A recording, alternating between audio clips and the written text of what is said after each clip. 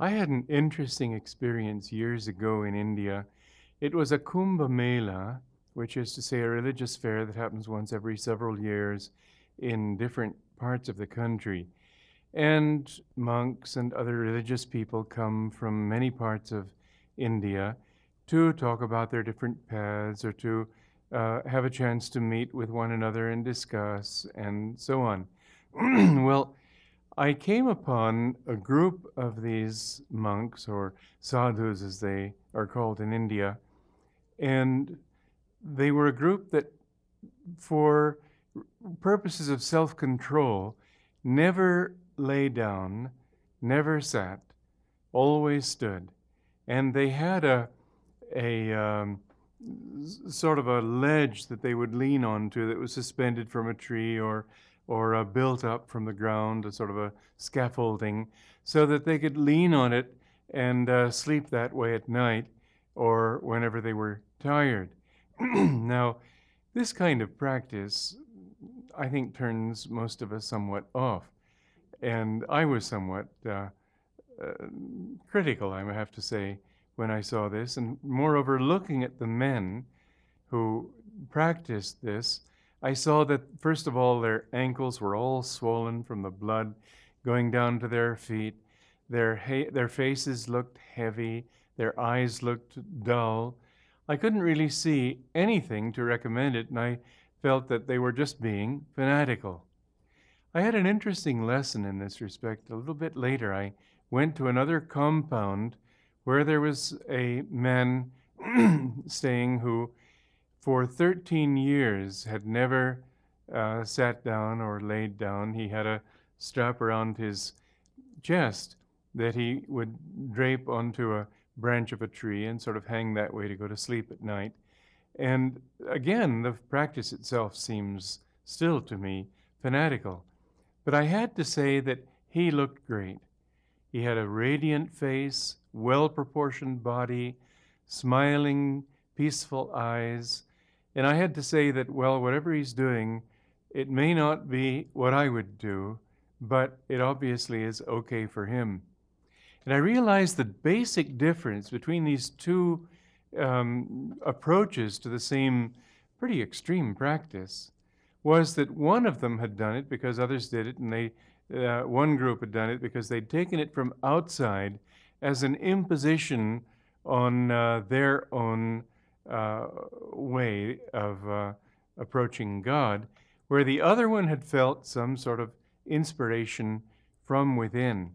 I think this is essentially the difference between fanaticism and moderation.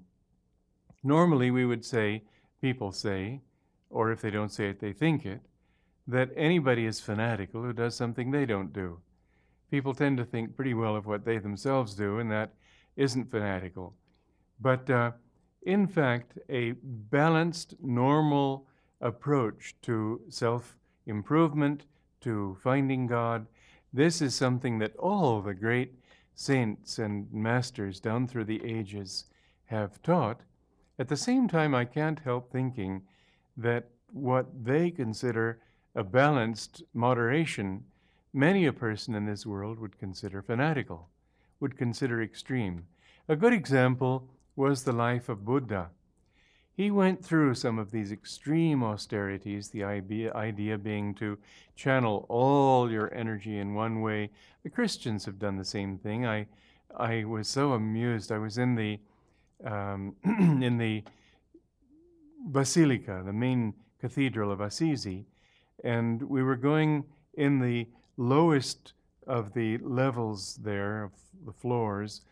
There was all the quarters where St. Joseph of Cupertino lived, not that many years ago, about 2 centuries ago, I believe. Anyway, it showed a whip that he had used to flagellate himself. And the monk who was showing us around said that, well, now it's forbidden. The Pope said that we can't practice self-flagellation anymore to mortify the flesh. Here was the part that amused me. He said, but we still do it in a different way. He said that, for example, there may be a television program that we particularly like, and we won't watch that for a while. It seemed to me fairly far to have come from the severity that the monks used to practice. Well, in all religions, there are practices that have the purpose of essentially mortifying the flesh in order that the will be dedicated to a higher reality. And Buddha, as a young man, when he began his spiritual practices, went and joined a group of devotees who were practicing these extreme penances. And he did it for a while. His body became emaciated. He found it more difficult to concentrate. Finally, he decided this could not be the way to God. Moreover, he felt that God has given us, I don't think he used the word God, but we have this body given to us, and we should take care of it. We shouldn't treat it badly. We shouldn't mistreat it. And so he decided to follow a more moderate path. Well, his moderate path, mind you, was pretty extreme. He sat under a Bodhi tree, and he said, "I will not move from this spot." He vowed not to move until he had solved the mystery of life. And he meditated, and Satan finally appeared in all sorts of tempting and alluring forms, beautiful damsels, money, power, fame, all of these things he just dismissed. And he just, with his knuckles rapped on the ground, he said, "Mara, Satan, I have conquered you." And they all disappeared, and then he went into that state of divine union. Well, moderation then, what he considered moderation, most people wouldn't be able to come close to, nor should they. For them, it would not be moderation. For them, it would be fanaticism, because they would be doing something that's in violation to their own natural state of evolution, to their own natural way of growing. And this is the thing that I want to stress today, that you not define fanaticism or moderation in terms of specific things done, but that you define it in terms, first of all, not of a lukewarm devotion, not of a sort of a vague kind of determination to find God someday and meanwhile I'll get rich. That many people would call that moderation. You don't want to be fanatical, so why even think of God? Well, you don't want to be fanatical, so why practice any spiritual disciplines? Why be fanatical? Why meditate? A lot of people in this world will take just about anything that they aren't doing that's a step toward goodness, and they will call that fanaticism. In fact, I've noticed that many times when a member of a family will devote himself to seeking God, that all the others will get completely upset with him and try to tell him to be more moderate, come down from your high perch, and so on. And I've often thought if that same person had become a drunk, they would just say, "Oh, well, too bad." But they'd feel superior to him, and therefore they wouldn't do much about it. It's really the feeling of the implied reproof in someone trying to live better than they are that causes them to think of it as fanaticism. The truth is that each one of us should be as sincere as he can be to his own ideals, to his highest ideals, above all to the reason for which we were born. We weren't born to just get rich or have good food and children and wife and husband and so on. Those are just make time. We are here for a higher purpose. We're here to know God. We're here to solve the mystery of life, like Buddha. But not all of us are ready spiritually, intellectually, by habit, training, upbringing, whatever it might be. Very few of us, in fact, are ready to do what he did. And if we tried to do it, it would be fanaticism. Why? Because it would be taking us away from what we really are. It would be taking us away from our actual center. It would be affirming a reality that is not yet ours. And so I'd like to offer as a definition of moderation versus fanaticism that moderation does not mean lukewarm sincerity, lukewarm devotion, lukewarm efforts at self-development. Sincerity means doing the most that you can without tension. The most that you can do from what comes from within yourself. The most that you can do in keeping with that, but not more. Or take one step beyond your present realities, but not two. And let that step gradually expand you to the point where, bit by bit, you find that you can dedicate yourself with total intensity, but then it'll be natural. Whereas if you read the lives of saints, the first thought that will come to most people is, I could never be like that. Well, indeed, you could someday. But Rome wasn't built in a day, as they say. And self-improvement, self-development doesn't come just overnight. It doesn't pay to be fanatical, but it does pay to be as deeply sincere as you can be. Fanaticism means affirming a reality that's out of your own center. Moderation means living from that center and then developing yourself, but always at that center. Don't allow tension to enter your efforts to find God, your efforts to improve yourself. You won't grow that way. It's a saying in biology that nature never makes sudden leaps. You don't make a huge leap. You do one little step at a time, and gradually you find that you're growing into that. If you were to give a child of 6 a lesson in calculus, he would get very discouraged because he'd feel, I could never learn this subject. But you teach him multiplication, addition, subtraction, division. You teach him the basic things to do with arithmetic. Then you go into algebra, you go into plane geometry, trigonometry. Bit by bit, you expand his knowledge, you expand his ability to handle, and suddenly the day comes when calculus is a very, if not easy subject, at least well within his grasp, if he has any kind of mathematical gift. Now we have to understand the other side of it, that each one of us has a different gift. We're not all made the same. What will help me to grow might not help you. What will help me to feel fulfilled or to unfold might be for you a sense of oppression. So don't let, and this is something else that relatives have a way of doing to people, trying to impose their values. Our family's like this. We think you should be like this. We should think you should do this, and so on. Try rather to withdraw a little bit from the family. And I don't say leave your home necessarily. That's up to you what you do that way.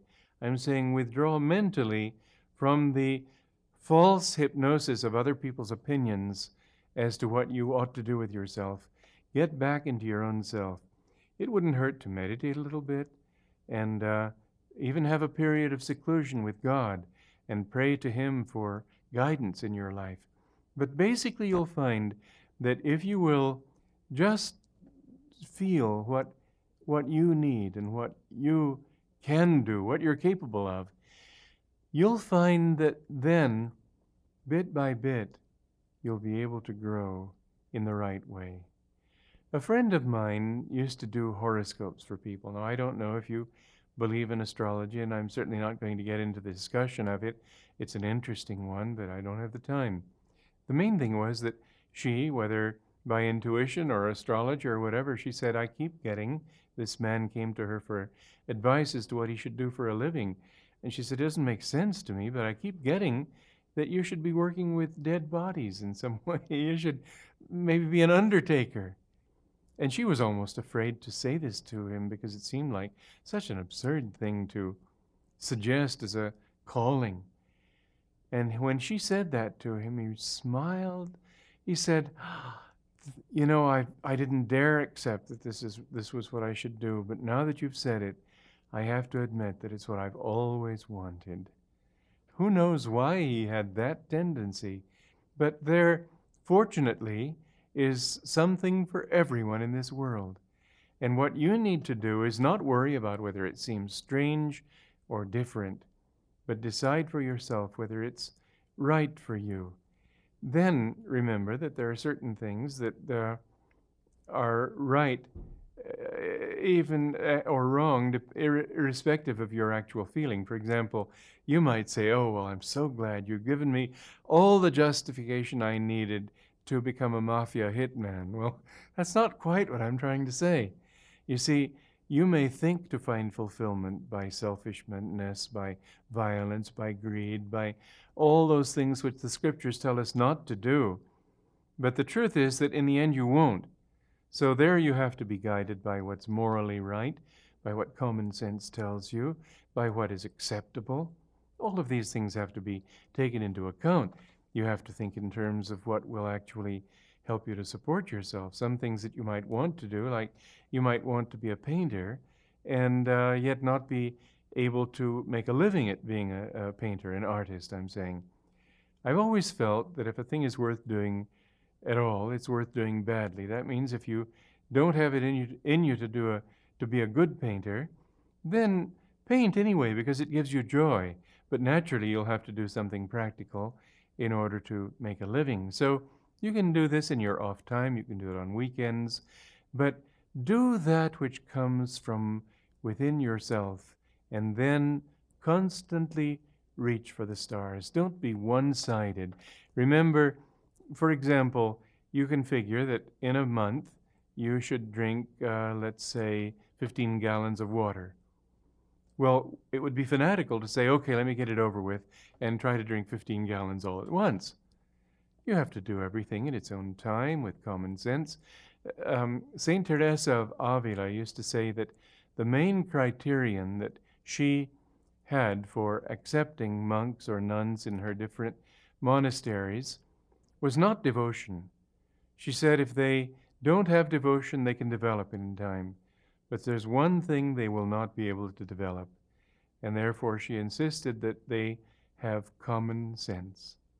And that's what I would say. Don't be fanatical also in the sense that what you do should have common sense. It should be balanced against the other needs of your life. Don't go so much in one direction, and this is what people tend to do when they live by theory. Some people will have the theory that they should go on long water fasts. Well, it's very bad for a person to go on a long water fast. They've discovered that people have had a great deal of physical trouble when they've done this. And it's much wiser to throw the dog a bone, to eat a little properly, go on fast occasionally if you want to, but don't overdo it. Don't overdo anything. Don't, for the sake of finding God, sit there and meditate so many hours that you're sleeping most of them. Use your common sense and apportion your time wisely. Do your duty to your body. Do your duty to your mind, to your heart's feelings, to your spiritual life. When you bring all of these into harmony, it's sort of like a flywheel. If it's a little bit out of balance, the faster it turns, the more likely it is to explode. And in fact, an imbalanced flywheel that turns too quickly will explode. But if you get yourself perfectly balanced within, then you can turn faster and faster and faster. You can do more and more and more and still remain centered and still keep your peace of mind. I would like to close with just one final thought, and that is the most important job you've got in life is yourself, not the things you do. Don't get so out on a limb doing certain things that you don't give proper justice to your own physical, emotional, and mental and spiritual well-being. Be balanced in all these departments, and you will find that this is the quickest path to self-perfection.